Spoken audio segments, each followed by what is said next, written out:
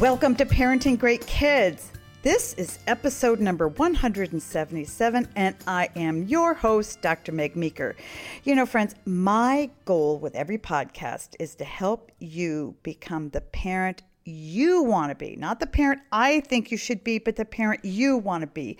And that's why I find child and adolescent experts around the country that will help you understand your kids and why they do what they do. Well, today we're going to be talking about teenagers and dating. And I have two great guests, Tavares and Safa Gray.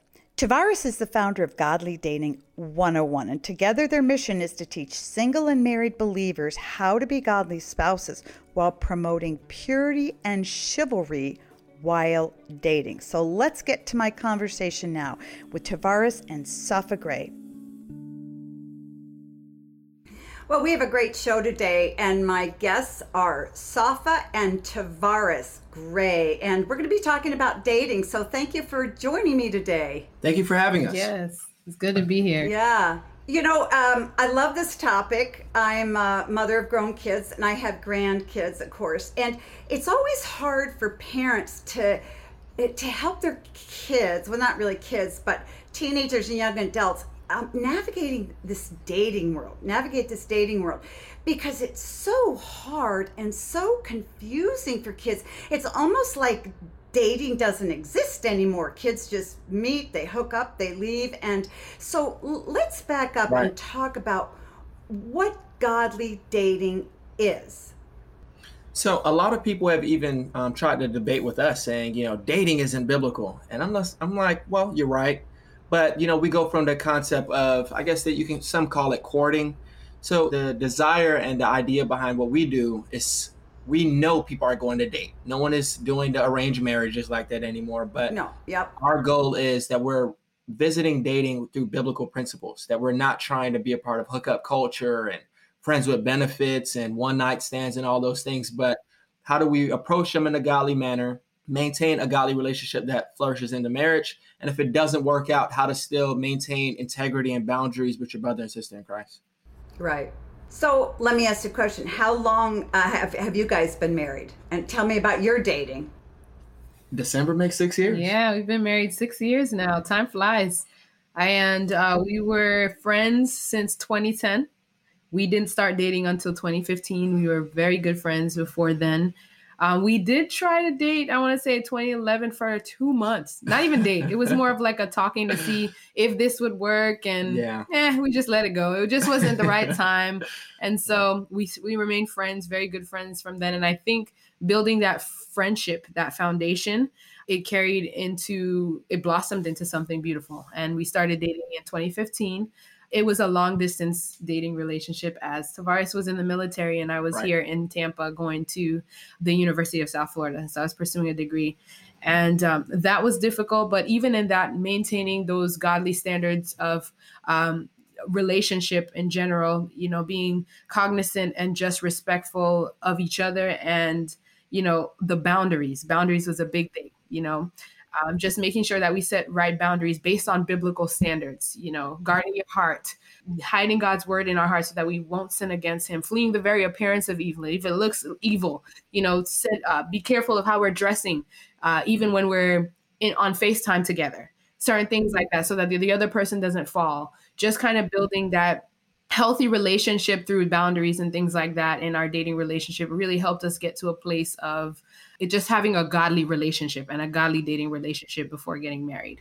Right. So when you first met, when the two of you met, I assume you both grew up in Christian homes. Yes, we did. Correct. So when you approached dating or being friends, it was important for each of you to find somebody who had similar faith, similar values, because that probably made it a lot easier. Because when you talk about, you know, godly values and setting boundaries, it's going to be tough for one if the other person doesn't have a faith. So is it important when a person of faith goes to, or Christian, goes to date somebody, that they only date somebody who has a strong faith, would you say? Yes. And I don't say that only because of what Paul says. You know, Paul warns us, you know, don't be unequally yoked. because it's a light and darkness factor. But I try to show people as well that if you consider Christ as the center of your life, you view God, you view your life as though it revolves around God, then it allows that if you're in a relationship with someone and times get rocky, you guys have a strong enough foundation. But unfortunately, what a lot of people do is they date somebody because of just because of compatibility or just because of how attractive they are. Then now when temptation arises, when frustrations arise, all the different storms you'll experience in life, they don't have something secure enough to keep them, And unfortunately, a lot of people have turned away from their walk with God because they met someone that was attractive. Right. And it's like right. now you've lost your spiritual stability, you've lost your foundation. And unfortunately, that leads to you losing your identity because you should know who we are in Christ rather than the things of this world. So I always try to tell people you should focus on finding somebody that you don't have to like drag them to church. You don't have to force them to pray. It's not pulling teeth because you guys are reading the word, but it's actually them encouraging you. You're encouraging them because looks aren't going to raise your children. You want to be able to make sure that you guys are on the same page, that your child can be able to grow up in a godly home as well, because it's not just you doing it, but it's both parents, feeding in. Right.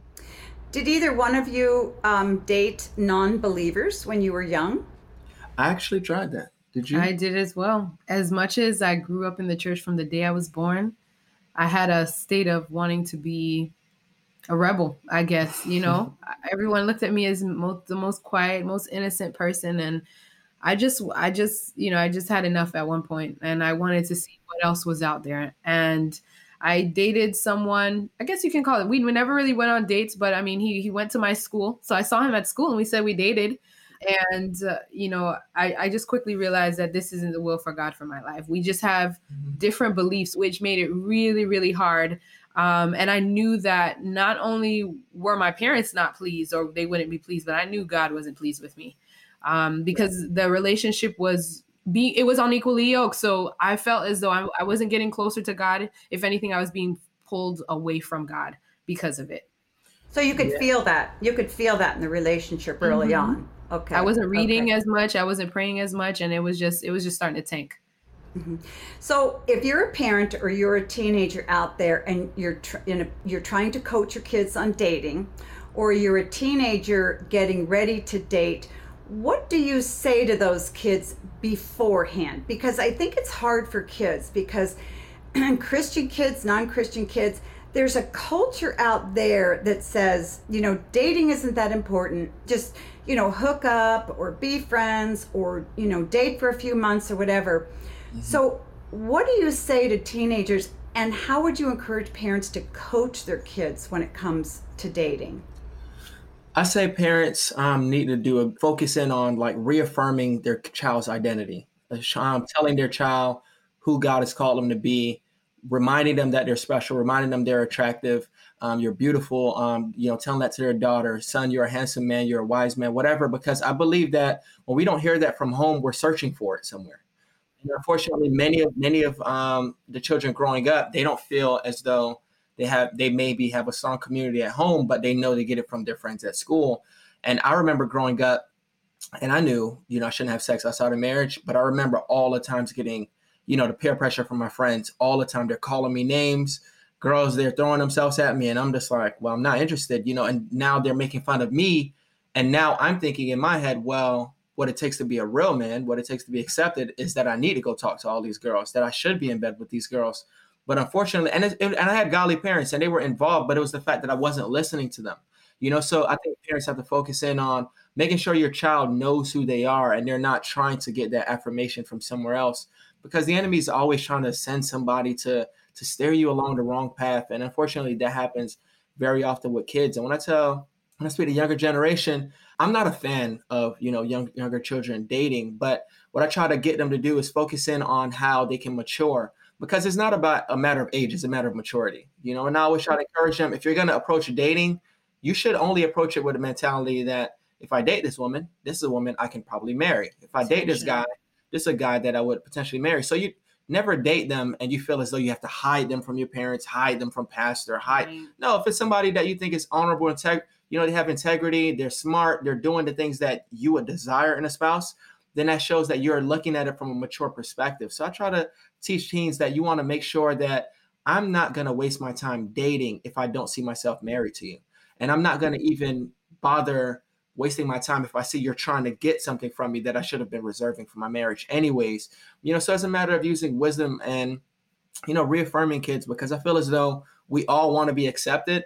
And even though we may know who we are in Christ, if we're not hearing it at home or we're not constantly reminding kids, they're constantly being told by social media, their friends, peer pressure, what they should do and how they should be living. Right. Yeah. Tremendous amount of pressure out there on social media too. And even if it's not overtly said, when you see pictures of all your friends looking hot and sexy and doing this, kids want to fit in. And one of the things that I've found, I'd be interested to hear your take as well, is that, junior high and or high school girls who don't have a lot of father love, or they are desperate for male attention, desperate. So they'll do anything to get a guy to like them, particularly the quote unquote cool guy.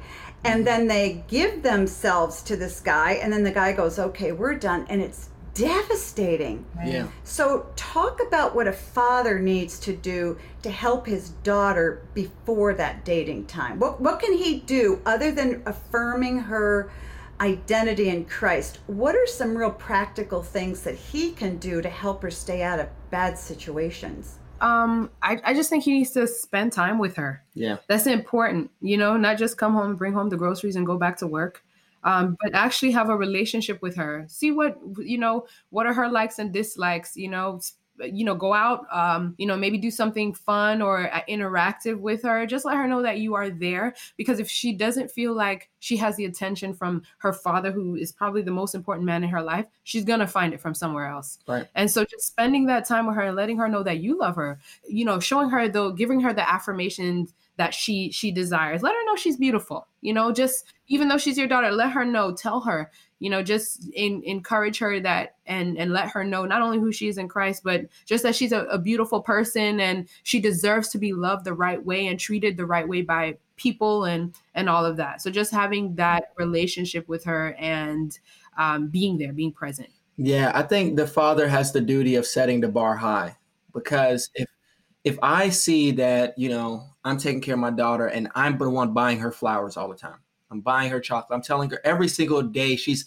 telling me, Dad, stop calling me pretty. If she's doing, that means that when some random guy says that, she's not just head over heels. Yeah. Unfortunately, a lot of us guys, we're not as affectionate, so we don't realize that they need to hear it, because in our mind, they know we love them. Unfortunately, I think that's where a lot of fathers go wrong, because if my daughter never heard it from me and she hears it from another guy, well, clearly this is the part of me that I've been missing, and like Safa's been saying, being present, because unfortunately, a lot of guys are being told that we're the providers of the home. And I'm not debating that. We're always told from the moment we're young till we get older, you need to be the provider. You need to be the breadwinner. You need to make more money than the wife. You need to do all these things. But I think we forget the aspect that men need to provide. We need to provide an emotional stability to our children. We need to provide that in our marriage. And if my child never sees me loving their mom, respecting their mom, never sees me giving them that emotional stability they need, they'll get it somewhere else. Right. But if that daughter ever sees, well, he loves me and respects me like nothing else in the world, he loves mom and respects mom like nothing else in the world, then now I'm just waiting until another guy does it, So, and that even works with younger boys. A lot of boys don't know how to treat women because they don't see how their dad doing it in a respectful way. So I believe a father's impact on a child is something that no one can replace. So it takes a good dad to, try to stay involved. And it's not that you'll be perfect. It's not that they won't get annoyed with you, but it's the fact that you want them to know that you don't have to go chase for affirmation somewhere else. You're going to get it at home. Right. I love it. I love it. I love it. We think just alike. And, hearing it come from a young man is beautiful, because dads don't get it. They don't understand how desperately their daughters need love and affection and affirmation from them. Now, when do you, and I know you said there's no age limit, do you recommend kids dating in high school? I'm opposed to it. But if you're nearing graduation, I'm not against it, because that shows that, okay, well, I'll be out of high school soon. You're starting to think smarter. I think during your teenage years, you're doing more than discovering yourself. I think your brain is still developing. Yeah. You're not really sure what career you want to be. And yeah, you may love this girl, but love alone is not going to to show you how to lead her, not going to pay any of the bills. Love alone is not giving you spiritual stability. So I'm not opposed to it, that against the, it'll never work. But I think that, with some juniors and seniors, depending on their level of maturity, you can tell you're going at it with the right perspective. So I know that if you do date, I'm not worried about, will you constantly make mistakes? Are you going to be with the wrong person? So it's a matter of making sure that they know who they are and they know where they're headed if they're really trying to do that during high school years. I love it. I mean, one of the things, and I'd love to hear your take on this, maybe I'm wrong, and it sounds a little old-fashioned, but I always tell my patients, and I told my kids this as well, I think that dating during high school really is a waste of time. And I think that that's a time when they should be focusing on themselves and what they like and development. And even in college, I said, focus on being friends first, because that's when you really get to know somebody. You're going to see the good, the bad, and the ugly, but you start off dating and it's, not necessarily that healthy. So let's pretend you are a 21-year-old woman and you're in college or you're out working, whatever, and you're thinking of finding the right guy. Should you make a list in your head of things that are not negotiable, like he has to have this and this and this, or do they just figure it out as they go? So I think that they should definitely have, you said you're 21, around 21, you're in college trying to figure it out. I say, it's wise to still kind of have a list, because then you'll kind of settle for anything. If you don't stand for something, you'll fall for anything. And my parents have always told me that. I think that's very important. Know what your standards are. Know what you stand for. Because if you don't know, someone will come out there will come and show you. They'll show you, and you'll just run with whatever it is. So I think that's important, as a young lady or a young man, to have a list. Now, I'm not saying that your list should be like, it's non-negotiable as far as like everything on that list, because I think sometimes we make these lists and a lot of those things on there are not like, they're not sound. They can be really simple things like, oh, if he doesn't have a beard, I can't date him. Or, some of them are, it doesn't make any sense, but, just to be practical and wise in, who you want to pursue or who you want to be pursued by. Yeah, that's what I was going to say. I was going to say you should have two lists. The non-negotiable list should not be adjusted. Right. You should be focused on their faith, their character. You should see all of those things that should just not be adjusted. And the second thing you can adjust is the preference list. Okay, like Shava said, I desire a guy with a beard. All right, well, if they don't have a beard, it doesn't make him not a good man. It doesn't make him not a good leader.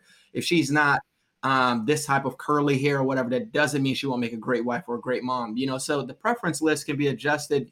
You don't need to tell God they have to look this way, or I just refuse to accept them. To me, that can be an adjustment. But, when it comes to the things that truly matter to you, the way they treat people, the way they treat you, the way, they carry themselves, the way they handle, frustrating situations, all those things should be non-negotiable. If you are worried that, well, if I make my spouse mad, they're going to throw something at me, they're going to hit me, then that's just non-negotiable. That's an anger problem that needs to be fixed. Right. That's not something you try to go into the relationship trying to adjust. So if you're, especially at that age, you know what I mean? Like you said, even in college, you're still discovering yourself. So you don't have to rush that process. And a lot of people, they don't know what it means to be friends anymore. You want to make sure that when you get married, you actually like your spouse. You want to make sure that you guys have a connection outside of just dating, So it needs to be more than that. Right. Parents, I hope you're enjoying this conversation with Tavares and Safa. We need to take a quick break, but do not go anywhere. I'll be right back. Welcome back to Parenting Great Kids. My guests are Tavares and Safa Gray. So once you start dating and you had talked about boundaries, let's talk about some of the boundaries that people need to set during dating.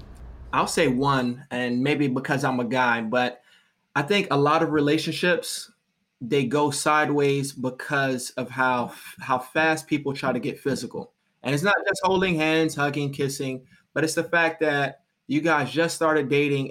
And obviously I'm coming from a Christian perspective, so a lot of people may already disagree, but it's the fact that people feel the need to rush into sex. And it's like, if you only understood that sex will cloud your judgment, that you will fall in love with somebody who's no good for you. You'll think that the relationship is great when in reality, no, the sex is great. They are not treating you right. They don't help you in any way, shape, or form. They're not serving you. They're getting their desires met. So the number one thing I'll say when it comes to boundaries is make sure you're learning that person mentally, emotionally, seeing where they are spiritually, seeing how they carry themselves rather than, okay, well, she has a nice body. Okay, well, he's handsome. I want to get pictures and I want to go, let's go, one-on-one, let's go hang out.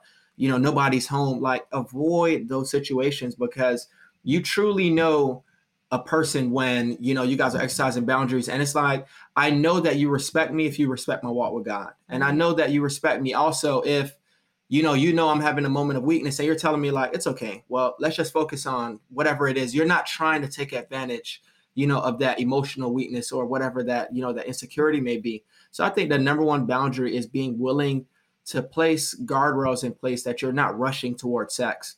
Because you can rush towards sex and this relationship never goes towards marriage or it never flourishes into anything more. So the number one thing is to try to keep sex for the wedding day, keep sex for later on. Do not rush into that. Right. And I think another one, especially at that age, you have so many other friends around you. A boundary is don't forget about your other friends. A lot of young people especially get so caught up in each other. Because you want to spend all your time with this person and then you kind of just let your other friends go by the wayside. And that's not healthy either, because then that person becomes your everything. They become your one friend. And that can, cause an issue in the relationship. And you're putting everything into one basket. That's how I feel. And then God forbid this relationship goes to a tank or it doesn't work out. You have nobody. And you're left feeling alone. And of course, your friends are not there. So I just think there's a healthy balance. There's definitely a healthy balance, and keep your other friends. You guys should both have lives outside of each other. A lot of times young people, and I think this can be a red flag, will want to keep the person they're dating away from their friends because they want that person with them only, or they get jealous of friendships. So is that a red flag that parents should watch for in their kids, or that the person dating should watch for?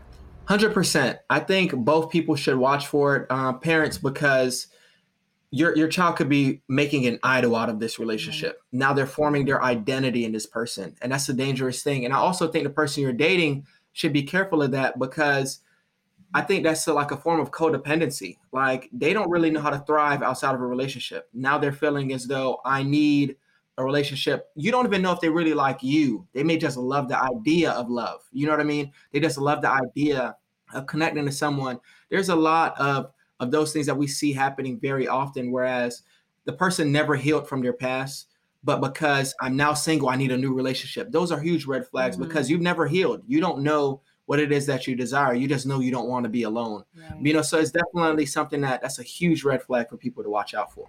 Mm-hmm. You guys have a fabulous book coming up, Godly Dating 101, Discover the Truth About Relationships in a World That Constantly Lies. So juxtapose truth versus lies for me, if you would. We've sort of talked around that, but I would love to sort of tease it a little bit so people can know what you have ahead. Oh, yeah. We're excited about this book. Yes, really excited. Growing up in the church, we always knew, what God's truth was, right? But we were never told how to go about doing it. We were just told no sex, save it for marriage, just told don't do this, don't do that. And it's like, unfortunately, a lot of things became about rules. And then now a lot of times what happens is because all we heard were the rules, now we're, our curious minds are so interested in the things, the forbidden fruit, right? And then unfortunately, culture tells us, oh, go ahead. It's no big deal. It's fine. Everyone is doing this. Everyone is watching this. Everyone is playing with this. And our curious minds started believing everything culture said, so I think the main way to explain the book is that we want to target everything culture has been trying to shape our minds with, and show them that God has not been as silent on these things. A lot of people are like, well, what does the Bible say about this? It doesn't say anything. But it's like, well, God is not silent on a lot of these matters.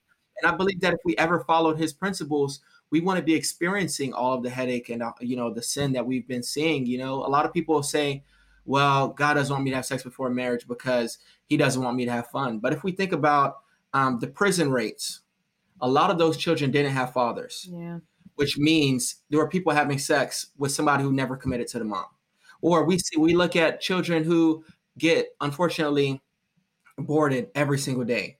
That means there were two people having sex that they weren't really sure about commitment. They weren't ready for certain predicaments. And it's not people that have health issues, but it's the fact that a lot of times we place our desire for pleasure above the right thing, right, or doing things the right way.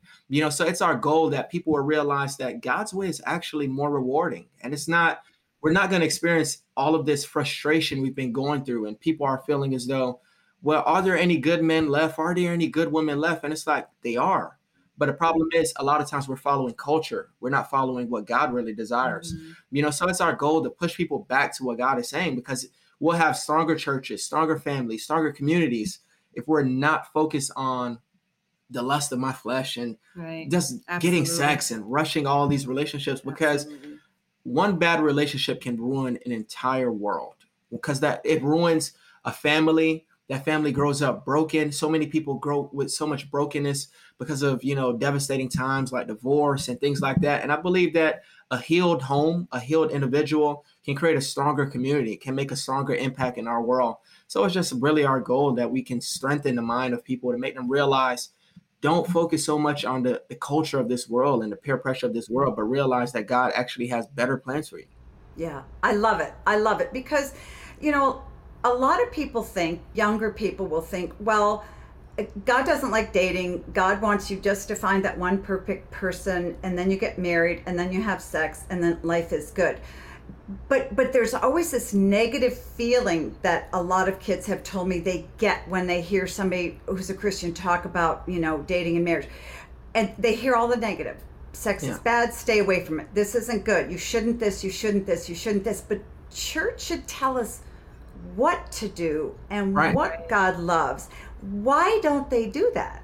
I really wish I could give you a straight answer. I kind of push up, and you're not pastors, I know, push up against a corner, but it's always been a frustration for me.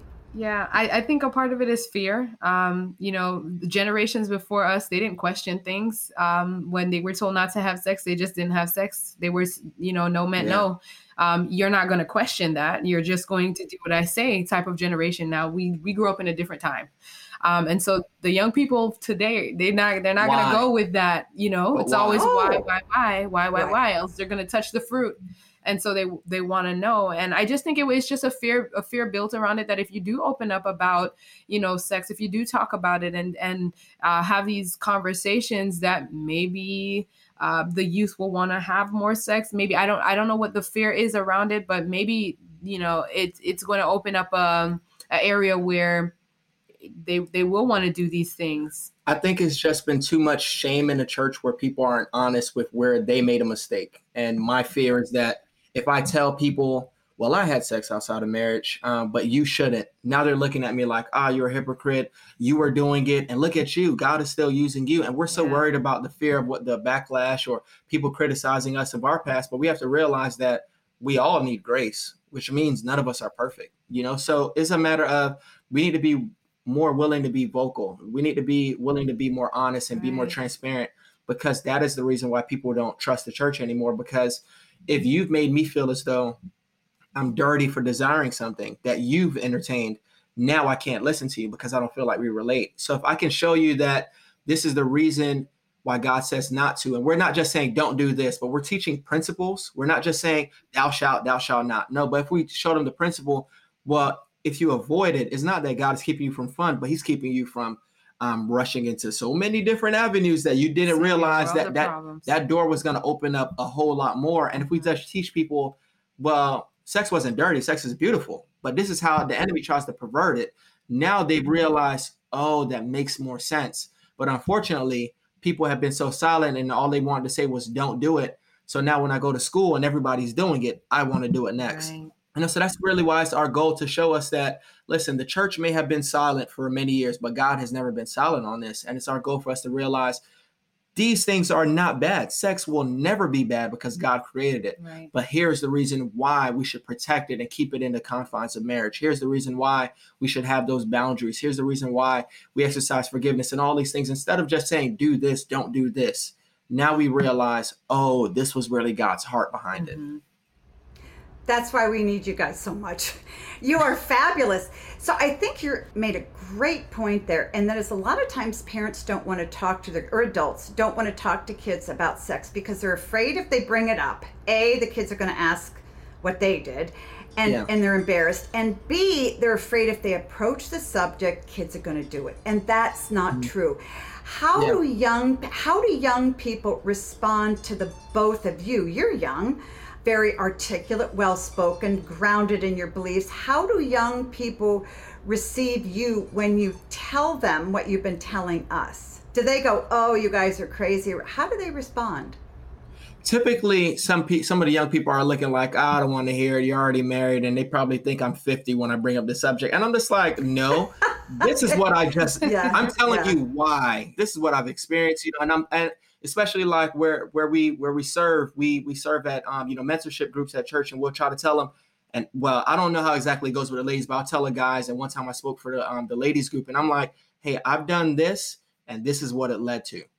I've been here. And this is the reason why we're telling you to avoid that corner. And a lot of them are looking at it like, so why didn't they just say that before? You know what I mean? Because they've never heard it that way. Because to them, you're just making it seem like, sex is bad. Sex is not going to just flip a switch the day you get married and all of a sudden it's amazing.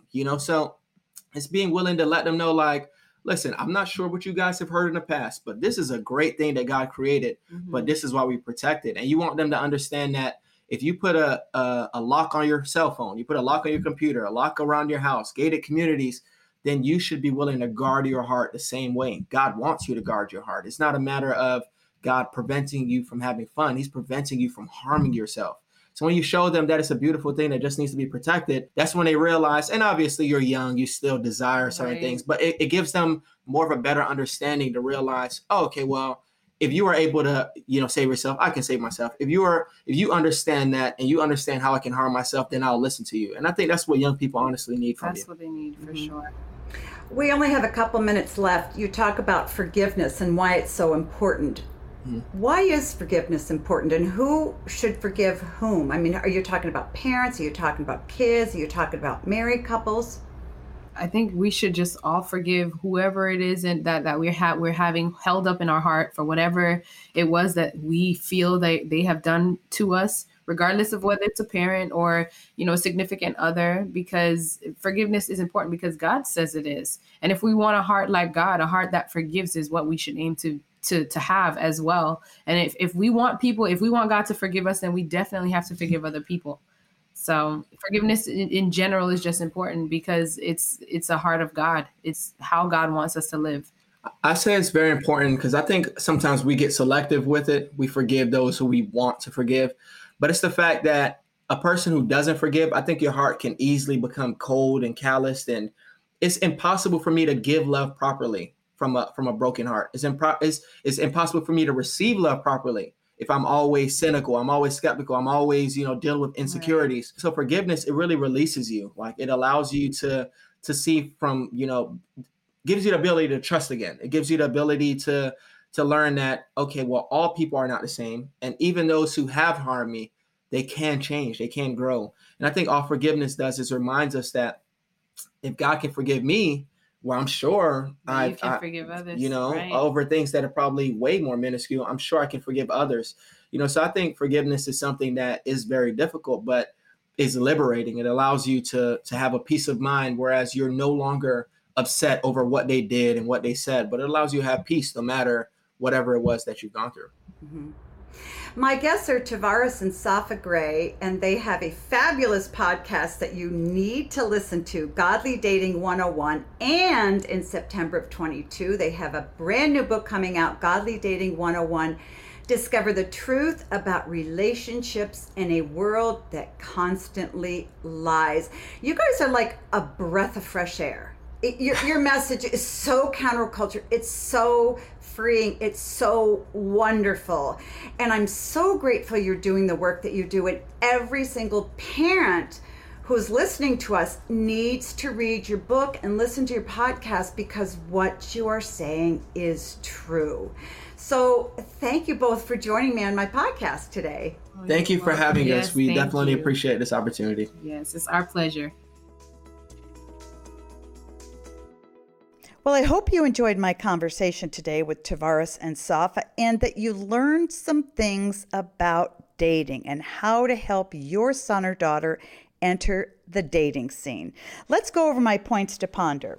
1, help your teen make a list of non-negotiables about their boyfriend or girlfriend. Before your son or daughter dates, ask him if there are 4 or 5 character traits that they'll look for in a person they want to date.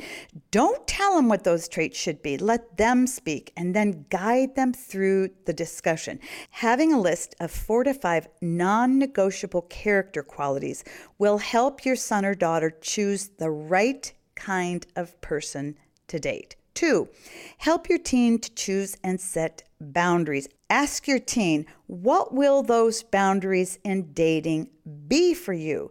Tell them to be specific. Ask them why they should have these boundaries. Then ask them what they would do if they felt themselves or their date crossing the boundaries. What would they do? What would they say? If their date crossed the boundaries, how would that happen?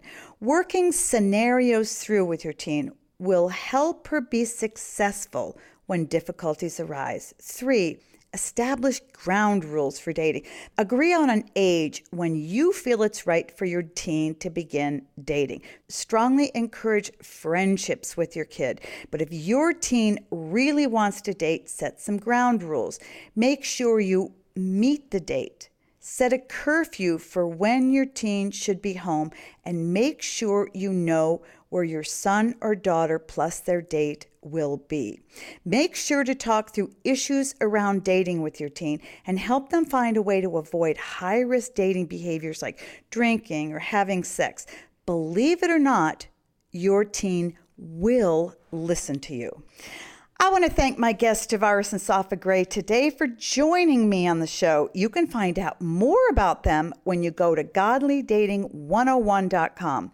There you can listen to their podcast and read their latest blogs. Also, be sure to get a copy of their brand new book, Godly Dating 101, discovering the truth about relationships in a world that constantly lies, wherever books are sold. And if you want to follow them on social media, go to Godly Dating 101 in your internet browser. Now, let's recap my 3 points to ponder. 1, help your teen make a list of non-negotiables about their boyfriend or girlfriend. 2, help your teen choose and set boundaries. And 3, establish ground rules for dating.